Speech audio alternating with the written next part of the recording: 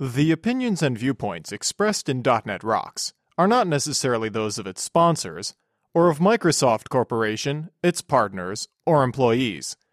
.NET Rocks is a production of Franklin's Net, which is solely responsible for its content. Franklin's Net, training developers to work smarter.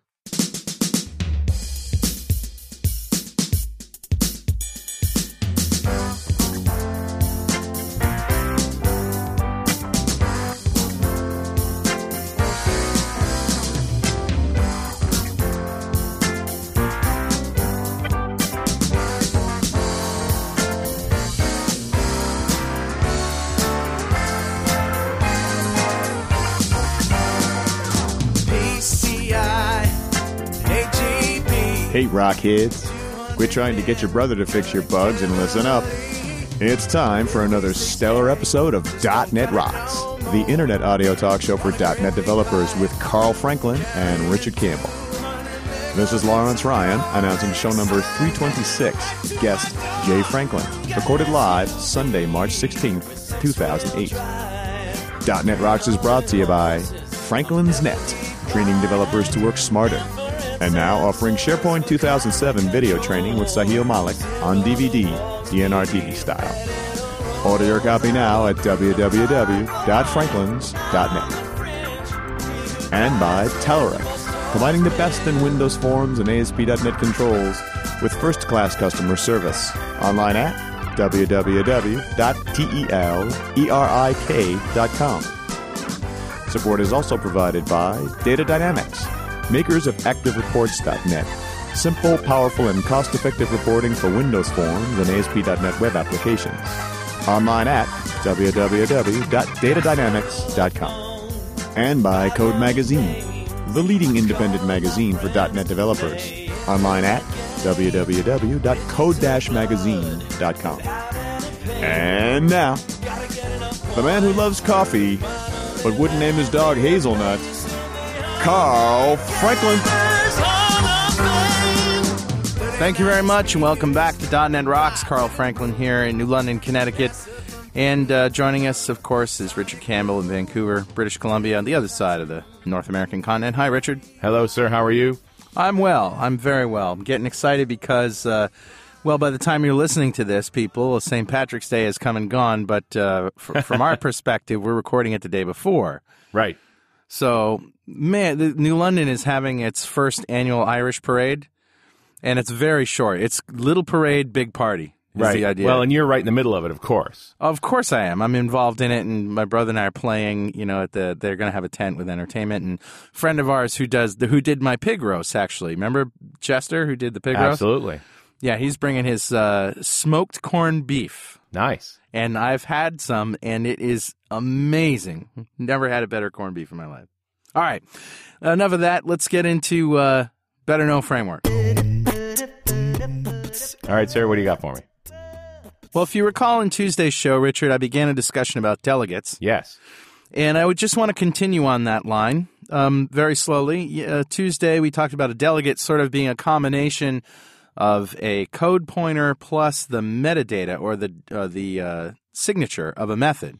Right. Being the parameters that you pass it and the return value and all the data types. And what's great about it is just that you can just pass this object around to wherever, and whoever has access to it can invoke it. So there's an invoke method on the delegate, and of course, because you create it from a delegate statement, in Visual Basic anyway, you create you say something like private delegate sub or function, and then the name of the delegate, which doesn't really matter, of course, and then you can just provide the list of parameters in the signature, and the return value. And then you can create an object of that type. You've basically just defined a data type. And when you create an object of it, you pass the address of the actual method that you want to invoke. And now you have this object reference that you can pass around in your code. And not only does it have an invoke method, which has the custom signature built in, but it also has a begin invoke and an end invoke for doing asynchronous programming. Cool. And that's where I'm going to leave it today. There's going to be more, isn't there? There's going to be more. Delegates are not a simple topic. No. But if you can get that, we'll get on to the next part of it next week. Excellent. So, Rich, you got an email for us. I do indeed. And this one starts off, Dear Carl and Richard, I've just listened to show 322 with Stephen Forte on remote and distributed teams, and I thought it was just great. Stephen touching on his experiences of having implemented and lived the remote Scrum development cycle and how it has worked for him across cultural and time zone boundaries, I think is just invaluable knowledge that we can all learn from. I myself am just going through the process of setting up a remote development team down here in beautiful New Zealand. I had not considered Scrum being used this way before, but having heard your podcast, I've been converted, and I'm now in the process of putting a setup together. When I was listening to the podcast, I had a follow-on thought for you and Carl in regards to DNR TV. How about doing a DNR TV to show and illustrate the Scrum setup partially described in the podcast? Show the environment setup, including all the supporting tools such as TFS with eScrum, Skype, Whiteboard, and so on. Having set the scene, finish off with a Scrum example. Show how to initially set up the eScrum, followed by showing it in action so we can see how the Scrum Master and participating developers work together. What a great idea. If I had watched a 30-minute DNR TV follow-up show supporting all the tools details, I could have been up and running in no time. I've been an avid .NET Rocks listener for a long time now, and your shows are just great. Well, the best.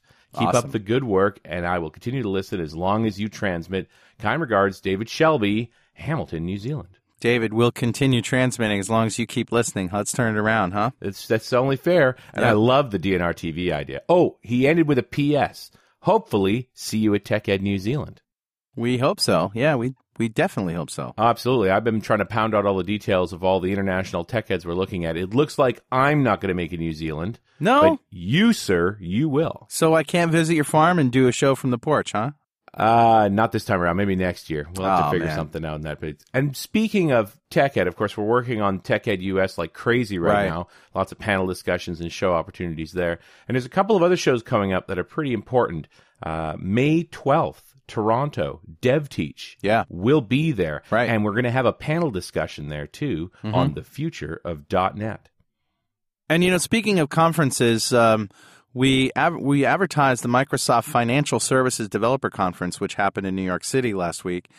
And I actually went there with Mark Dunn, and we got a conversation in front of a live audience with Stephen Taub on the Parallel team. So that show is coming up. I only wish I could have promoted it a little bit more that we were going to be there, but you know, next time we will. But it was a great show, and there was about 900 people that turned out right in the Times Square, the Marriott Marquis. Nice. It was really great. That's a fun place. Yep. And one other show we're both going to be at, Dev Connections, Orlando. Yep. 4th week of April. That's going to be fabulous. Right after the MVP Summit. All right, so as you may or may have heard us talking about having my brother on the show, we've certainly talked about my brother Jay many times, and we don't really have a bio, but I can just tell you about him. He's a year and 4 months older than I. He's a Java developer. He started by going to a VB class in North Haven by New Technology Solutions. That's Dan Mezek and his guys. And then, well, he'll tell you the rest of the story. But right now he's a Java developer in Groton, Connecticut, working on some really interesting stuff. And we always have good conversations, although, you know, the Java.NET barrier is sort of what separates us. But it's always been fascinating to me to have these conversations with Jay and try to figure out what the common ground is. So without any further ado, my brother Jay Franklin. Gentlemen, glad to be here. And you've listened to the show many times, I know. Many times. times. You've finally been suckered into coming onto it. Well, Jay not only listens to the show once in a while, but he actually edits DNR TV. Well, of course. He's been the editor of DNR TV since show, 11 or 12 or something? About that, yep. Yeah. And so us discussing a new DNR TV is music to your ears. Yeah, except you guys have something called a Scrum? What the heck is that? Yeah, so Scrum is an agile practice of like a daily software meeting, sort of like a Scrum is a huddle in rugby. Oh, okay. So it's basically a bug triage kind of thing. Planning out what we're going to do for the next day. But wait, before we go tearing off into that, maybe we get a little background on you, Jay, because the last time I recall hearing a bit of your history, don't you have like a degree in marine architecture or something? Bachelor's of Science and Engineering in Marine Naval Architecture and Marine Engineering from University of Michigan. That's not a software developer degree. No. We actually followed in the footsteps of our father. Yep, he was a NAVARC as well. So why aren't you building nuclear submarines in Groton? I was, but I got kind of sick of it, I guess. I don't know. I turned out to be more of a glorified secretary than an engineer. Yeah, you were like the gopher between the engineers and the yard, if I remember correctly. I had a really great job. I was in a little group called Waterfront Hydrostatics, and anytime something happened in the shipyard that had something to do with, ship hydrostatics, we were involved. For example, what's hydrostatics? Hydrostatics describes how a ship attitude is in the water. In other words, how far up is the bow? How far down is the stern? Is it rolled to the port? Is it rolled to the starboard? And that kind of thing. So it was very important for things like when they launched the ships, they used to launch the old 688 class, slide them down the ways into the river. And so you had to be careful that it was going down stern first, and when the stern lifted up, you have to be careful that there wasn't too much of a load on the bow poppet and things like that. I remember going to a submarine launch, Jay, where you were like running around with a clipboard and yelling at the dudes to like pound the hammers the right way, and you were like running the show, man. Well, I think there was 4 of us engineers that were doing that, and that's how they launched the submarines. It's kind of like an ancient Venetian technique where you're transferring the load from the stationary cradles that the ship was built in to the other cradles that actually slide down the ways. And what the carpenters would do is they would ram these long wooden wedges into the cradles that would force the poppets up into the submarine and lift it up off the stationary cradles. And so they would have these rallies where they would ram the wedges in for like 2 minutes. It's like watching a Viking funeral almost. Yeah. It was really... And so then after every rally, the engineers would run around and measure how much the wedges got slammed in. They're like screaming numbers back and forth at each other. It was awesome. Doesn't sound like it was a 5-minute process either. No, it took a couple hours. And, of course, you had to coordinate it with the tide and everything. And the video you watch whenever they launch one of these ships like that, they only show the last little bit where the thing slides off and splashes into the water. And amazingly doesn't roll over or anything awful. Right. Yeah, because you have to have the center of gravity below the center of buoyancy in order for it to not roll over. So, for the listeners who never hear me talk about submarines, I was the only one in my family who didn't work at Electric Boat. I don't know. Building weapons of mass destruction was just never appealing to me. But you're just difficult. I know, yeah. Hippie guy.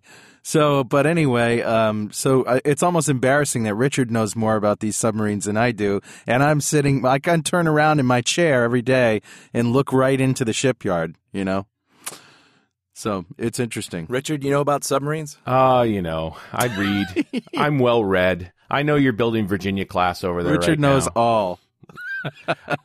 But an interesting thing about, of course, an engineering discipline like this is that it's very structured in not only its educational method, but how you move through your career. So, I mean, you were a relatively new engineer, so the kind of work you get to do is somewhat restricted. It takes a while to become a senior engineer. Yeah. There wasn't too many people in our little group, so it didn't take too long. Actually, there was one guy that retired in the first year I was there, and then another guy left. And so when I started, there was like 6 people in the group, and when I left, there was maybe 2 or 3. So I was doing a lot of stuff.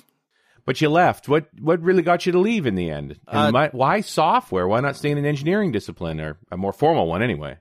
I just got so sick of the place. I mean, all the little rules that they had. I mean, the last straw was that, you had to swipe your badge when you came in the morning, and you had to punch in a shop number for whatever it was you were working on.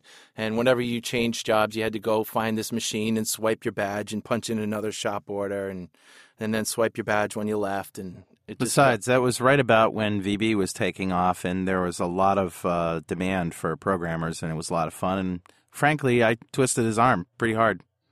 So the combination of that and right, your job was miserable. At the same time, your younger brother was having a ball. He was pushing me to be a developer, and he got me into that class. But there was this company, this upstart software company in the area that a few of the people that I had worked with at EB had moved to, and I knew one of the head managers over there, and he got me an interview with the vice president of engineering at the time, and he hired me. And Jay was pretty awesome. I mean, how many languages did you learn like in the first year you worked there? Well, they were programming their applications with this language called MUMPS. Yeah, we know MUMPS. It's an acronym, and I can't remember what all that it stands for, but multi-user medical something. It's like the Massachusetts General Hospital Utility Multi-Programming System. That's there you it. go. Yeah. Thank you, Wikipedia. And it was developed to run in a very small space of memory, and it was used in the hospital in these like little machines that doctors would carry around, and so they had to be able to take their machines and plug it into some kind of mainframe and communicate with the mainframe easily enough. So it was a very simple language. It was basic. It was like BASIC in that it was interpreted, but there was only like 21 commands. But it was very easy to communicate with a server because all you did was access a variable that was mapped to the server, and that's it. That's all you had to do. Didn't you tell me at one point that everything was a string in MUMPS? Or an array or something? Everything was... It's hierarchical. It's not relational. It's hierarchical. So, and everything is a string, right? So and it's just like looking at Windows Explorer, for example, and you have, in the root directory you have a set of folders, and then in some of those folders you have more folders, and the folders have names. So the data is not only the name of the folder, but the string that's inside the folder. Yikes. Or other folders. Well, and it's important to get your head around just how old we're talking about. MUMPS predates C. Yeah. It predates SQL. Yeah. So hierarchical data stores were the norm back then. Yeah. And it was very fast and efficient and small. And the front end was some guy's grad project or something that he had sold to some company that had since gone bankrupt, but it was all, ASCII menus and stuff in a DOS window. Do you know the perfect formula for building and managing websites? Follow me here. Zero effort plus Sitefinity CMS equals infinity in website development. That's right. Telerik challenges you to explore its innovative Sitefinity content management system and offers you a chance to win a sleek Zune MP3 player or a Sitefinity license. These cool awards could be yours if you only answer a few easy questions about Telerik's Sitefinity CMS. All you have to do is watch 5 short movies and see how easy it is to build infinitely beautiful websites with zero effort. You'll learn some cool facts about Sitefinity and the effortless creation of websites. So go to www.sitefinity.com and give it a try. It's fun, it's interesting, and it can get you a free license or a free Zune. What was the story about MUMPS school? You remember the guy was like, hey, we want to send you to MUMPS school, and you've been there like 2 weeks, and he said, no, look at all this code. And he's like, I don't think you need to go to MUMPS school. He had just gotten a job from an engineer to a supervisor, and he was actually one of the guys that had moved over from EB. And so when he became supervisor, he decided that all the new hires should go to this MUMPS school to learn MUMPS. And he came down to my desk one day and told me that he thought I should go to MUMPS school. And I said, oh, really? Well, I don't think I need to because, see, this is what I did. I just wrote this program that communicates with the server and sets this and does that. And this, I don't even remember what the heck it was. But after he got done looking at that, he said, okay, you don't have to go to MUMPS school. So, I mean, I get the sense that what you learned in engineering school really helped you in the software world. Are you just a natural, brilliant programmer? Well, he's a math whiz too, Richard. I didn't get the math gene, but Jay certainly did. Well, there were programming classes for engineering that you could take as electives, and I did take a few of those. So I learned, I think it was Pascal and Fortran, and then there was actually a engineering programming class. I can't remember exactly what it was called, but it was writing engineering programs, which was really cool. Well, and it's going to be pretty math centric. I mean, if you're talking about computing hydrostatic pressures for a submarine, that would be a nice piece of software, actually. Actually, I used to ballast those multi-billion-dollar submarines on a $100 IBM XT with a 10 megabyte hard drive using Lotus 123 and macros. And it could do it. Yeah, it came out with the right number. I mean, it's just, summing up a bunch of numbers and centers and getting the right number. So after MUMPS, you learn HTML and JavaScript and cascading style sheets and all that stuff because you do a lot of that with your... You went web? Well, yeah, first of all, tell us about what the company does that you work for. We have an online vehicle registration system, and so we talk directly to the DMV in whatever state we're processing registrations in, and we're in, I think, 11 states, including Connecticut, New York, New Jersey, Pennsylvania, North Carolina, California, Ohio, and a couple others I can't remember. The long and short of it is, Richard, when you go to buy a car, you can drive off with a plate. You go use their program, tap, tap, tap, tap, tap. They print out a registration card. You got a real plate. Whereas usually before this system, you had to go stand in line at the DMV. You get temporary plates, blah, blah, blah. You don't have to do that anymore. It was the dealership that had to go stand in line at the DMV, not their customer. The dealership would give the customer a temporary plate, and then somebody from the dealership every week or two would have to go to the DMV with a stack of registration forms and have them all processed. And wait in line. So I'm still trying to get the bridge between the MUMPS app and this app. Well, that was this app. Okay. It was originally written in MUMPS, and then you decided to go web with it. The front end was MUMPS in DOS, data tree MUMPS using this HyperM ASCII menu thing, and the back end was MUMPS in a GTM Greystone environment on a Sun Solaris machine, and it talked to the DMV using the DMV regular green screens that, if you went to a DMV satellite office, that's pretty much the screen that they would see, and that's what our server program communicated with using like a terminal emulation. Yeah, Brixton screen scraper thing. It's all good. It's all good. So then they decided that they were going to, get away from MUMPS because at the time Windows 95 and Windows 98 was coming out, and we had to run in a DOS box, and it got harder and harder and harder to get that to work. So they decided they were going to go thin client and use Oracle and use their PL/SQL language to generate HTML dynamically. Oh. Yeah, and access the Oracle database and all that stuff. And it was like doing the same thing in TransSQL. This is pretty awful. TransSQL? That's Microsoft's flavor. PL/SQL, TransSQL, competing flavors. I think, does TransSQL have like logic flow, like if statements and for loops and all that? They do. It doesn't make it a good idea, but they have it. Yep. Well, that's kind of like PL/SQL, and then you can embed SQL statements right in there with your cursors and all that stuff. And so they came up with this package of programs that would generate HTML on the fly and go through their little structure to send it back through. They had a web server kind of built into their database. I've told a couple of the stories that you've told me on the show before. One of them was, just as a side, when the Oracle guys came in, and it was just like an enormous, gigantic app. And one of them said, "This ain't no wimpy Microsoft app. This ain't no Pipsqueak Microsoft app." Yeah. I thought that was funny. Yeah, it took the guy, like half a day just to install the database on the box and get it all configured right. Yeah, ain't no wimpy. So, and the other one was, of course, when the After all that JavaScript got down to the client, it took like 5 minutes to load sometimes.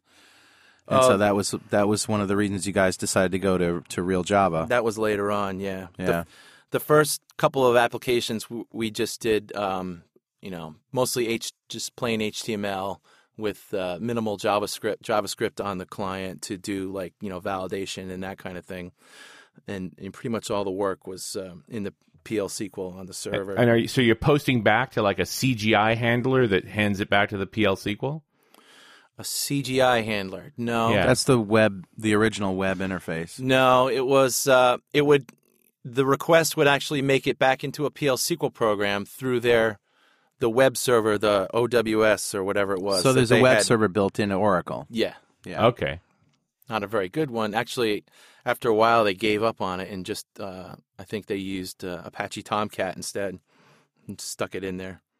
So it looks like the path to Java for you was getting too much JavaScript on the client and needing something better. The next step after the plain HTML application was we had this big debate. Should we have a fat Java client, or should we have like a hybrid HTML with Java applets that communicate via RMA kind of asynchronously, kind of like Ajax does with the server. Right. And at the time it was, I'm trying to think, 1998, 99 maybe 2000. Yeah, that's like the height of the JSP. Yeah. And so they decided that Java really wasn't ready for all that yet. So we went with like a dynamic HTML kind of thing with Java applets communicating to the server. And you were doing iframe stuff post back too, so it was essentially Ajax. Yep. Yeah. Yep. And hidden frames for, to Right. hold variables and stuff. And as Carl said, we would upload a whole bunch of data to the client when they first logged in and throw it in all these JavaScript arrays. And it took a long time, but once you got all that stuff loaded up, it made the client a lot faster to do, zip code lookups and things like that. But, Yeah, startup in the morning is tough, but after that, you're snappy.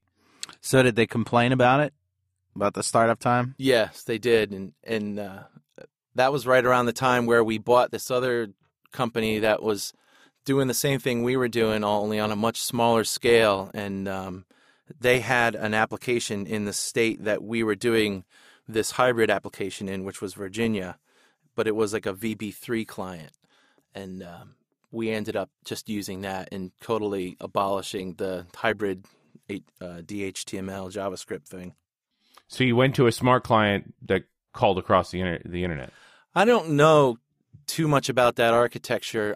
It was it had all kinds of crazy things. It had VB3 on the client, and I think it had some kind of Netscape server on the background, and I think it actually used a Progress database, and it was pretty crazy. And you call that the non-hybrid. Yeah. And so then after we bought this company, and they, so now we have like 2 or 3 technologies going at our company, and this Right. other company had 2 or 3 technologies going. They, were in the same problem, but then we bought all their problems, so now we had everything. So then they decided, well, we need to start getting things in the one boat, one technology, and get everything the same. A little more standardized. And you're pretty much stuck with Java now for several years. Yeah, and that's when they went out and got a couple really smart Java guys, some Swing guys, and so by then it's like 2002, and Java is a little more mature now, especially with the Swing thing Swing, going for on. those .NET developers who don't know, is the sort of the UI side. It's the UI toolkit, the forms toolkit. Right, and they called it Swing because it supposedly could run in Windows or it could run in Unix, and it used the native widgets of whatever that operating system was. Right, so it's slower than your standard VB forms because VB is writing directly to the API, and it's got another layer of indirection. It basically has one handler for every single GUI widget that you have in your application. Yeah. But that's pretty cool. I mean, it meant you could work against any platform with that. It's really the GUI equivalent of what Java did in the first place for platforms. But then you sort of now have sort of migrated to the server side, have you not? Well, That's really where you are these days? it kind of just worked out that way because I was one of the developers that had been there for a while, so I knew the back end, the MUMPS database, and the Oracle databases. So MUMPS hadn't gone away. Well, what they decided to do was to rewrite the MUMPS products using this Fat Java front-end client, because they were still having this issue where, now you're getting into, Windows 2000, and DOS just had a terrible time running in that. So they wanted to rewrite the client, but they didn't want to take the time to rewrite the backend or rewrite the database, because actually the main reason was because the database was so closely linked to the communication with the DMV. Right. That and we didn't have any problem with the back end, the MUMPS database. As a matter of fact, we still use it to this day in 4 of our states. But it works. It does, and it's fast. It's like an object database. It's now so old, it's come back around again. It's hip. So we had to write a back-end Java servlet to communicate with the MUMPS database. And we had a guy working for us that was from New Zealand. That's a funny story, too. Speaking of New Zealand, you guys had that email from New Zealand. I was wondering. Yeah. Richard was born there. Oh, really? Was indeed, yeah. Family farm, still down there. His wife got a job here at Pfizer, and he just kind of came over here with her, thinking, oh, maybe I'll get a job and maybe I won't. And he found us, and he started working for us, and he was this, Java genius, and not only Java, but pretty much anything computers. And so he wrote these Java classes that communicated with the MUMPS database. And, nice. And we still use it to this day. Yeah. And so I just kind of ended up on the server because I knew the back end, and I knew, the business rules and the messages that go back and forth between the DMV. And that's just kind of how and it worked out. I gotta also brag about you, Jay, a little bit, because, and I've said this on the show before, that you don't use any visual tools whatsoever. You're all command line and text editors and everything like that, right? You don't use any sort of you don't have IntelliSense. And I get crap for that every single day. So other guys in the team are using more visual tools? They use Eclipse and JBuilder.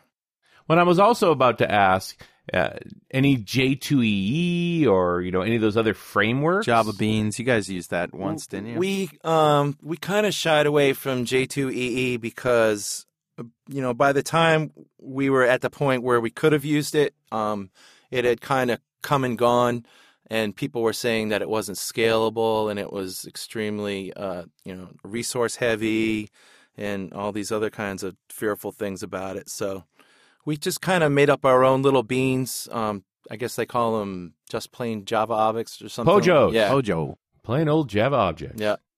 We have Pono. And use that. On our side, We use a third-party tool to communicate between the client and the server called Caster, which takes your Java object and renders it or marshals it in XML, a SOAP message. We call it serialization and deserialization. Yeah. But what do you say, render? You can do that. You can serialize Java objects too, Package. But then it just comes out some binary thing. But we can do it as binary or XML. But depending on what's in there, some things won't serialize, blah, blah, blah. Right. Yeah. My point was that Caster requires the objects that you're going to be converting to XML. Caster requires them to follow the Bean standard. Okay. So you have to have the proper getters and setters and Properties. Yeah, and then you have I'm translating. and you have a XML mapping file that has any anomalies in it that you want to map to XML. But ultimately, this is just taking that chunk of memory that is the Java object and serializing it to XML so that you can stash it away in a database or ship it to another machine, whatever you want to do. Yep, and then that's how we communicate with the server. And then when it gets to the server, it just unravels it and puts it back into your Java objects. So you have to make sure that your objects are in sync between your client and your server. You know, you don't sound like a virulent anti-Microsoft guy. You know, it's all the same, Richard. I'm with you, man. It's all the same. You know what? And any guy I talk to who's predates this battle of the frameworks just doesn't buy into it. Yeah. You know, this is just another development environment. Good software can be written anywhere. Bad software can be written anywhere. Yep. And, you know, your best proof of that is the fact that you're still using MUMPS because it works. That's right. Doesn't matter that it's 40 years old. That's right. Yep. Ain't broke. Don't be fixing it. Yeah.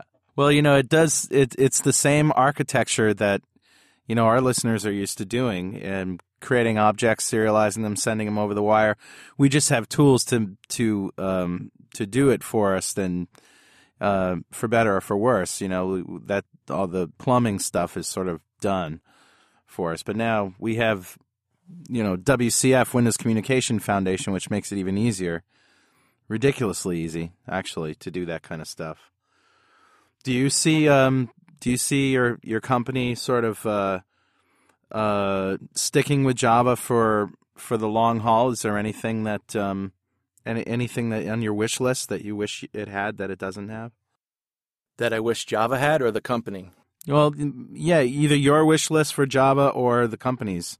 Have you had discussions about, you know, things that you'd like to do that you can't? I think Java is going to be here for a long time in our company anyway. We're pretty, heavily invested in it, and we're still developing new products in it. Do I wish it had anything else? I don't know. I don't like the way that the GUI works. I don't like the fact that, you know, that it uses widgets the way it does. I think they're too restricting, and I don't think they look that great, and I wish we were using. There are other front ends, other GUIs that you can use with Java. And you're really talking about Swing here, not so much Java. Yeah. I can't remember what they're called. I was looking into it a while back, and there's one that I think, if anybody has ever used Winamp, the GUI that Winamp uses, you can use in Java. Wow, that's cool. a skinnable GUI too, isn't it? And there's other ones where they're not using the native and I think that's one of them actually. You're not using the native Windows widgets. It comes up with your own widgets, and you can customize them that way, and give them all, you know, individual handlers to the system. Now, you've seen Venkat talk on DNR TV about generics and stuff like that, and we've done some things with generics. What do you think of that? Generics, I've actually just started learning generics in the last year or so, and it definitely makes things a lot easier. I don't understand everything there is to know about them, but what it makes your code a lot easier to read and maintain and understand, I think, when you don't have to cast objects back and forth and hope that they're the right thing in runtime. Makes any kind of list development easy. Yep. Do you keep up with Java about what's going on with the language and any new innovations that are coming along, or plugins or add-ins that you can put into the language? Not really. I just kind of sit in my little hole and do my thing every day. And of course, since last year, most of the Java language and technologies are all under the GNU license now anyway. They're all public license. So oh, really? Sun can go away. It doesn't matter. Oh, really? So are you saying that the language itself can be improved on by the general populace? That's the theory, but of course that's always been true to some degree or another. It's just that really there's nobody out there per se holding a particular control over it. I could be wrong. I mean, I'm just basing on what I've read and learned. No, I think and I'm sure there'll be a Java guy out there somewhere who's going to yell at me, but I'm okay with that. I think I've heard that recently too. That Sun released, the maintenance of the language to the open community or something like that, or after years of pressure. Not necessarily the open community, but a group of select companies or groups or something like that. Well, and it's a good thing because it doesn't need to be held on to. No, it'll grow on its own if it's working, and obviously it is. It's definitely not how they make their money. No, there's no even Microsoft, the .NET frameworks source code's now available. Yeah. Hey, I just want to give a shout out real quick to our friends at Data Dynamics who make ActiveReports.net, among other really awesome things. ActiveReports.net is great because it allows you to just build your reports with an easy editor, embed them right in your application, provide PDF and HTML output, give your end users a report editor, royalty-free, of course, a great Access report upsizing wizard, and all this for a price that isn't going to break the bank. ActiveReports.net from Data Dynamics. Go check it out now at datadynamics.com. What other kinds of differences are there just in the parlance of Java and .NET? We've talked about getters and setters being properties. That's just what you call them. But I mean, you have arrays, you have collections, you have garbage collection in the Java runtime, right? Yeah. From what I've seen, editing the DNR TV shows, Java and C# are pretty much identical. Yeah, language-wise. Yeah, when I see C# code, I can immediately recognize it, and I don't think that's an accident. When they went to develop the .NET environment, they had a few years of Java to look at and see what was good, what was bad. In fact, I read, I think in some blog, that Microsoft probably would have used Java if they could have, but I guess at the time there were a lot of legal issues. Yeah, they did originally want to include Java. Yeah. I heard one Microsoft guy say, "Yeah, we tried. We just kept getting sued." Yeah. So they stopped. But C# is pretty much the same as Java, just public class with the curly brackets and all the syntax is almost identical. Well, and what was fascinating, going back to like 99, 2000, when .NET was first coming together, before it was even called .NET, and it was, of course, strongly influenced by Java, and lots of discussion about Microsoft essentially copying Java. And one of the things that was a strong complaint in Java back then was the garbage collection model of memory management. And you got to go back to the Chris Sells show where he explains. Right. That whole debate of, as much as it was the thing you could push on that was bad about Java, and Microsoft did this at the time, saying, why don't develop in Java? Well, garbage collection, just not a great way to manage memory. Non-deterministic. And then in the end, after all that was the best way to manage memory in .NET. Well, that was one of the big things that they tried to improve on C++ when they developed Java was, no more memory pointers. You don't have to worry about that kind of stuff. We're going to take care of it for you. Yeah. And yeah, it had a kind of a rocky road to begin with, but it turns out, as Richard said, that the non-deterministic finalization, there's a mouthful for you, of the garbage collector is really the best thing. Although Chris Sells, I don't know if he's still on a crusade, but he was on a mission to put reference counting back, not back, but into .NET. Jay, in the days of COM, which was the VB and C++ days, the COM objects are have a reference count. So every object has a counter. Every time you may add a reference to it, that number goes up. And when the number goes down to 0, then it is immediately finalized. And the deallocation of memory turns out to be more expensive than the allocation of memory. So that's why the garbage collector is what it is. It just saves up all these objects until the memory pressure builds up to a point where they need to be taken out.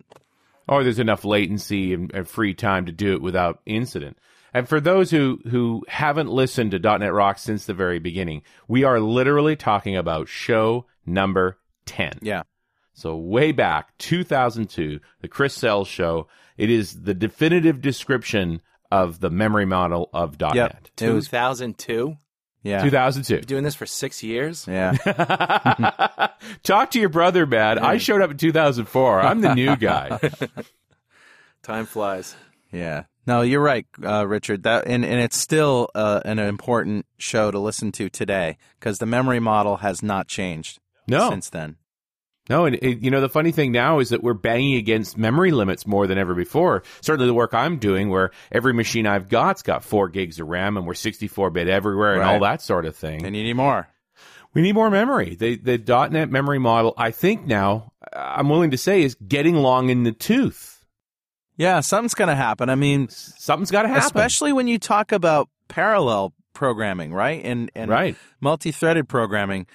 memory management takes on a whole new meaning with for sure. multi-threaded programming. You think about 1998, 1999, where they were designing this stuff for .NET. The computers we were using then are dramatically different than the ones we're using now.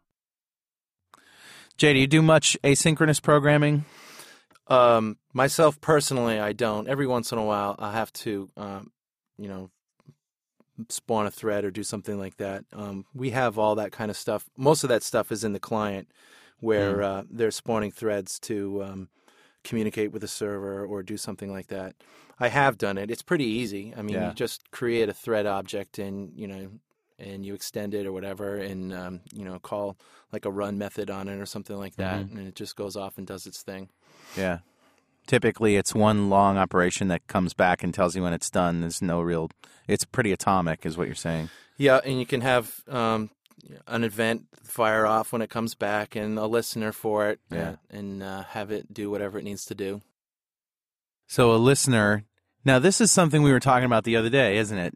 Where we have events and event handlers, you have listeners. So the listeners actually subscribe to those events.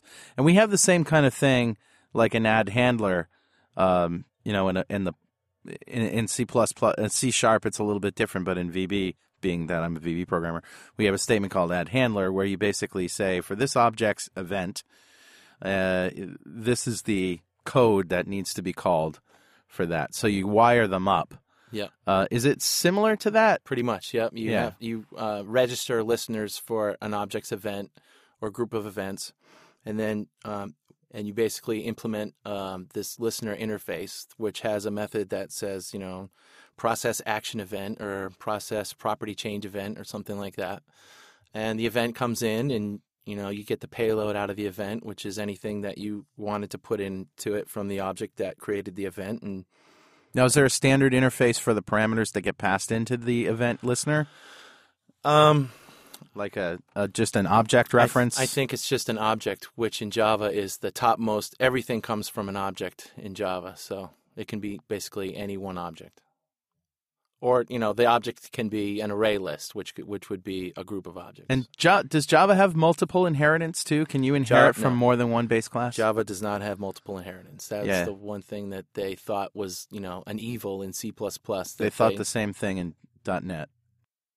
For pretty much the same reason. And it's interesting. It's interesting the parallels when you look purely at the Microsoft Sun level of this, but then go and take a look at the tools. Look at stuff like nhibernate, where much of the innovation in technology that the Java groups have done have migrated to .NET in a lot of cases.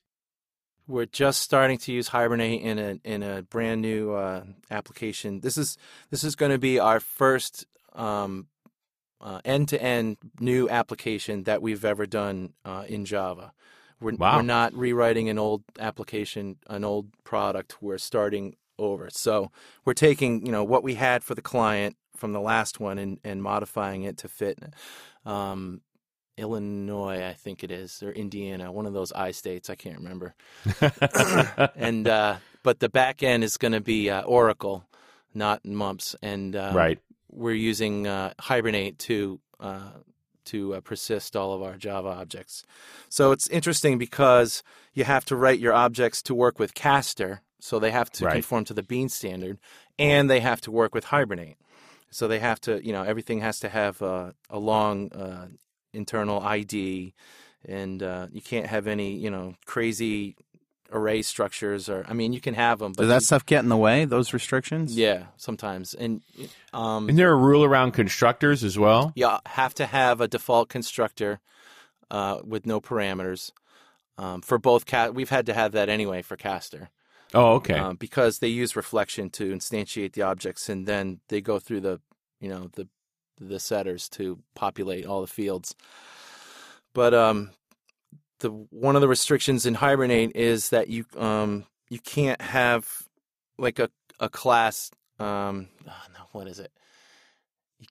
If you have an abstract class that has a bunch of different objects that extend from it, then you have to. Now, see, you can do that. You can store them all in one table. No, that's not it. I can't remember what it is. Something weird. There's little restrictions that you wouldn't think would be, important. Oh, I'll never do that. But then when you start designing a big system like we have, where you have, vehicles and registrations and titles and owners and lien holders and lessees and plates and registration documents and all these crazy things, you can see easily where, oh yeah, well, why can't I do that? Oh, because Hibernate won't let you. But it's a pretty cool tool. After you get it all set up, it's just you're in a session and you have an object that you say make persistent, and then you're done. After the session's over, everything gets flushed to the database, and you don't have to write any crazy SQL commands and things like that. Well, it's basically this is a library for dealing with that impedance mismatch between what your object needs and what the database stores. Impedance mismatch. There you go. That's my little electronics background popping up. Just means a disconnect between the two. We talked to. Did you listen to the show that with Ornini and Ted Neward, Jay? No, I didn't. The ORM Smackdown. No, I haven't. The gist of the argument was whether we should. Okay, it wasn't the only argument, but a big argument was that had been going on. It's pretty much settled now, but was whether to have dynamic SQL in your app and give your application access to the tables directly, which has always been sort of a no-no and for DBAs, or should you write stored procedures, and which could be a nightmare for the developer. So it pretty much has been decided, and I'm going to get hate mail for this, Richard, I know, but I think the general consensus is if you're going to do that kind of stuff, the ORM tools, you really need to have access to the tables, and it's just that's just the way it is. And there's, of course, degrees of resistance to that and workarounds for it and so forth, just to calm everybody down. Yeah, to calm everybody down. And, of course, there are things that you should and shouldn't do when you do have that kind of power in the application. Well, and the other angle on this that was Ted's argument against ORM, and, of course, Oren being a big and Hibernate guy, very pro-ORM, is the granularity of data that persisting an object from the database may grab much more data than you actually need, and so do a lot more work than is necessary. That's why you have to be very careful when you design your objects that you're going to make persistent and send to your Hibernate session, that they don't have stuff in it that we had that exact same problem. I mean, we have these objects that have been sitting around for years and years and years, like, a transaction object, top level, and it's got all this crap in it that have just kind of, gotten stuck there over the years, and we needed it 10 products ago, but we don't need it anymore, and but it's still there. So well, and I think this is where you see that these greenfield apps are the best opportunity to go to ORM. It's very tough to retrofit an ORM into an existing application and not end up with a lot of baggage. And greenfield being a new buzzword that we've just been picked up on, up on lately, meaning greenfield means blank slate, a blank project, whereas a brownfield has some sort of templates built into it. Something, Yeah. The buzzwords in this industry are crazy. It is crazy. So, besides being Carl and Jay, you're also the Franklin brothers. This is true. We were that the intro first. music for this show being Toy Boy, which is one of your songs. That's right. Gee, you probably can't tell the difference, but Jay and I are both singing that song. Yes, we trade I off can the tell the verses. difference, but I've spent my time as an engineer and listened to that music an awful lot. In fact, I have a distinct advantage that Carl feeds me early mix downs of all your tunes, so I know there's a new Franklin Brothers album coming. That's right. Yeah. But how about playing something for us, guys? Well, you've heard me play many times on this show, but you haven't heard Jay. So we were talking about this, and I don't know if people know this about Jay, but he is the premature reincarnation of Billy Joel. Premature reincarnation. Seeing how Billy Joel not dead. Kind of like you, Richard. You're not dead. And so we decided you're going to play scenes, Jay? Scenes from an Italian restaurant? Yeah, sounds good. All right, let's go to the piano. All right. Jay, this is the reason why we built the studio, so that so you could do this here tonight. Yeah. I was thinking of you, man. Billy Joel's Scenes from an Italian Restaurant.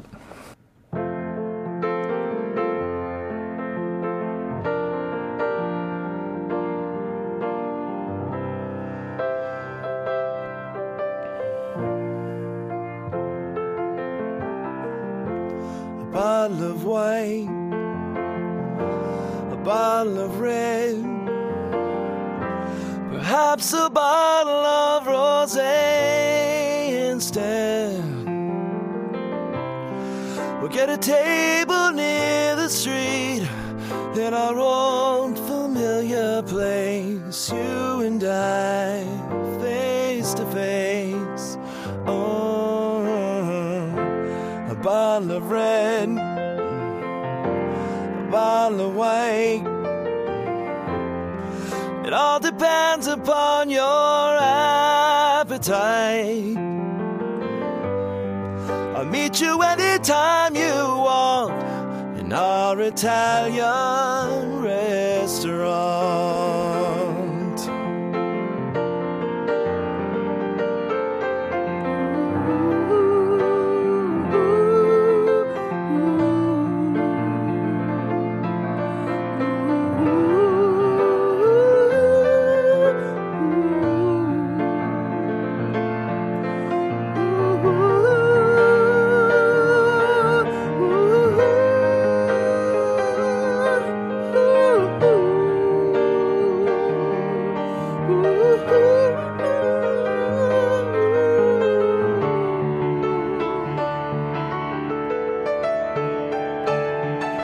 Things are okay with me these days. I got a good job, I got a good office, I got a new wife, I got a new life, and the family is fine.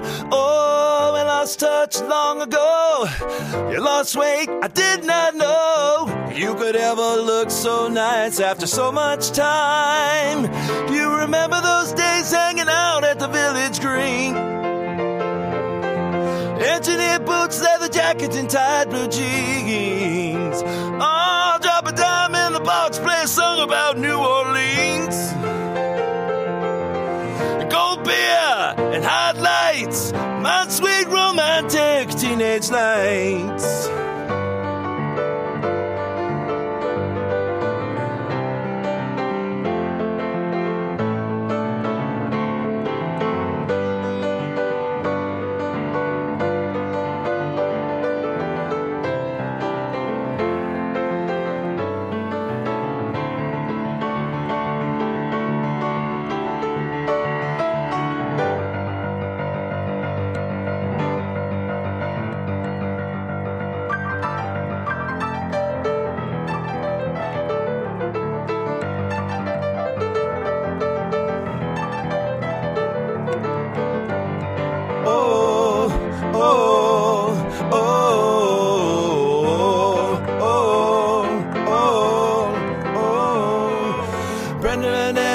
Popular standees and the king and the queen at the prom, riding around with a car top down and the radio on. Well, nobody looked any finer, or it's more of a kid at the Parkway Diner. We never knew we could want more than that out of life. Surely Brandon Eddie would always know how to survive. Oh, oh, oh.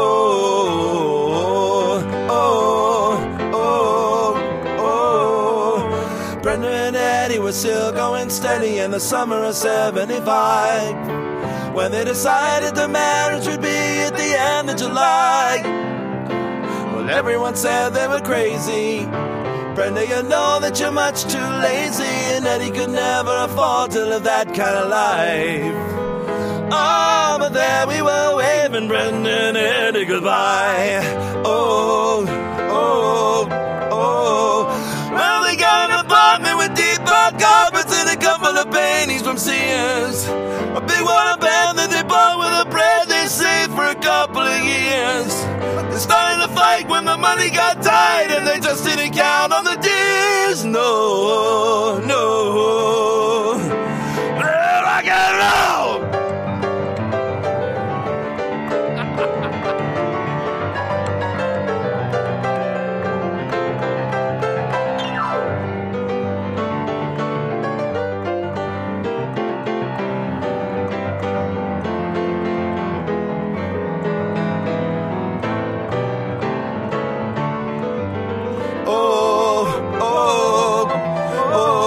Well, the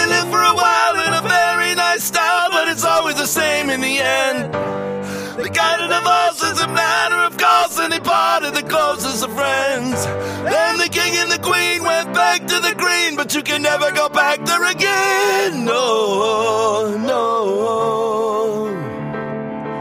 Brenda and Eddie had it already by the summer of 75.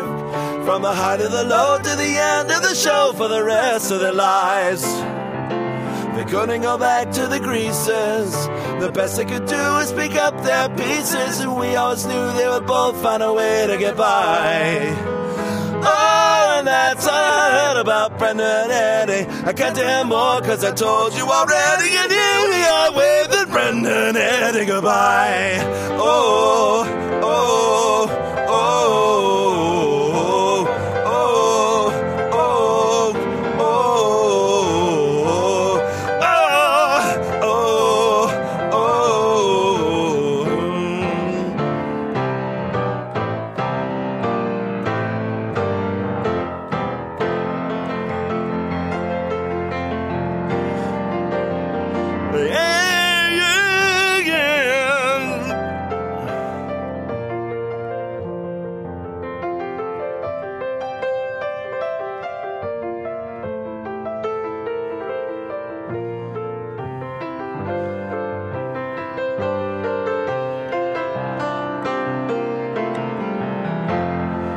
A bottle of red, oh, a bottle of white.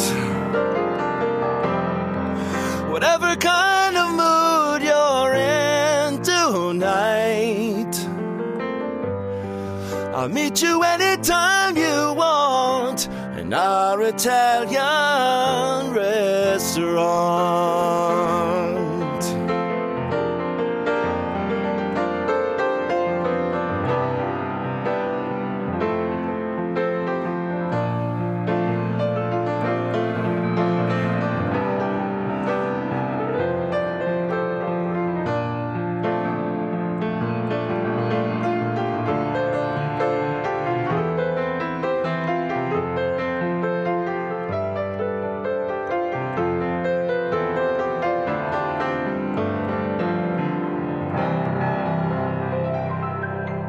Yeah.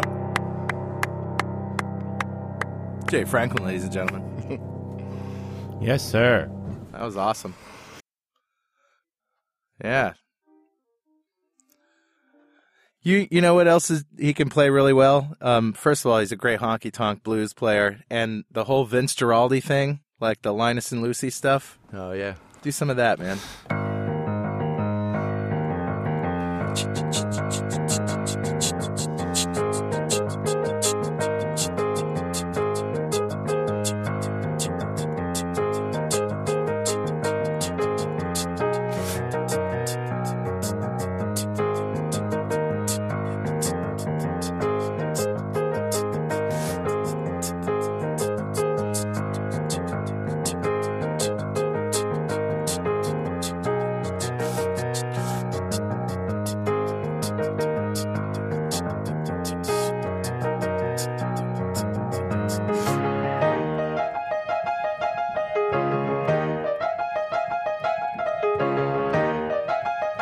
Brings me back. Yeah. Well, what a show. This was a lot of fun. See, Jay thought he'd have nothing to talk about, you know? I thought for sure you guys had something planned. Yeah, he thought we were going to... You kept waiting for us to drop the bomb on you? Yeah, I was waiting for, a stuffed duck to come falling down from the ceiling or something. Get out of here, you crazy duck. Too much fun. Oh, Jay, man. I'm glad you came on the show. It's been great talking to you. Thanks for asking me. All right. All right, love you, man. Love you too, bro. All right. Richard, you the man. We'll see you next time on .NET Rocks.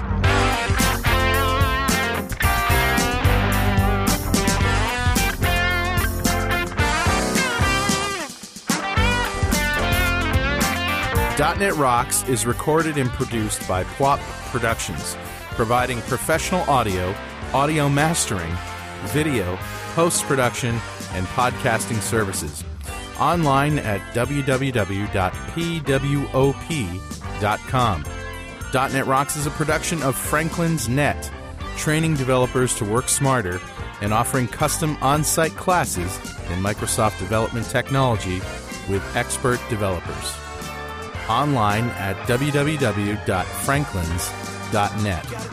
For more .NET Rocks episodes and to subscribe to the podcast feeds, go to our website at www.dotnetrocks.com. Got a transmitter banned by the FCC. Yes, I'm a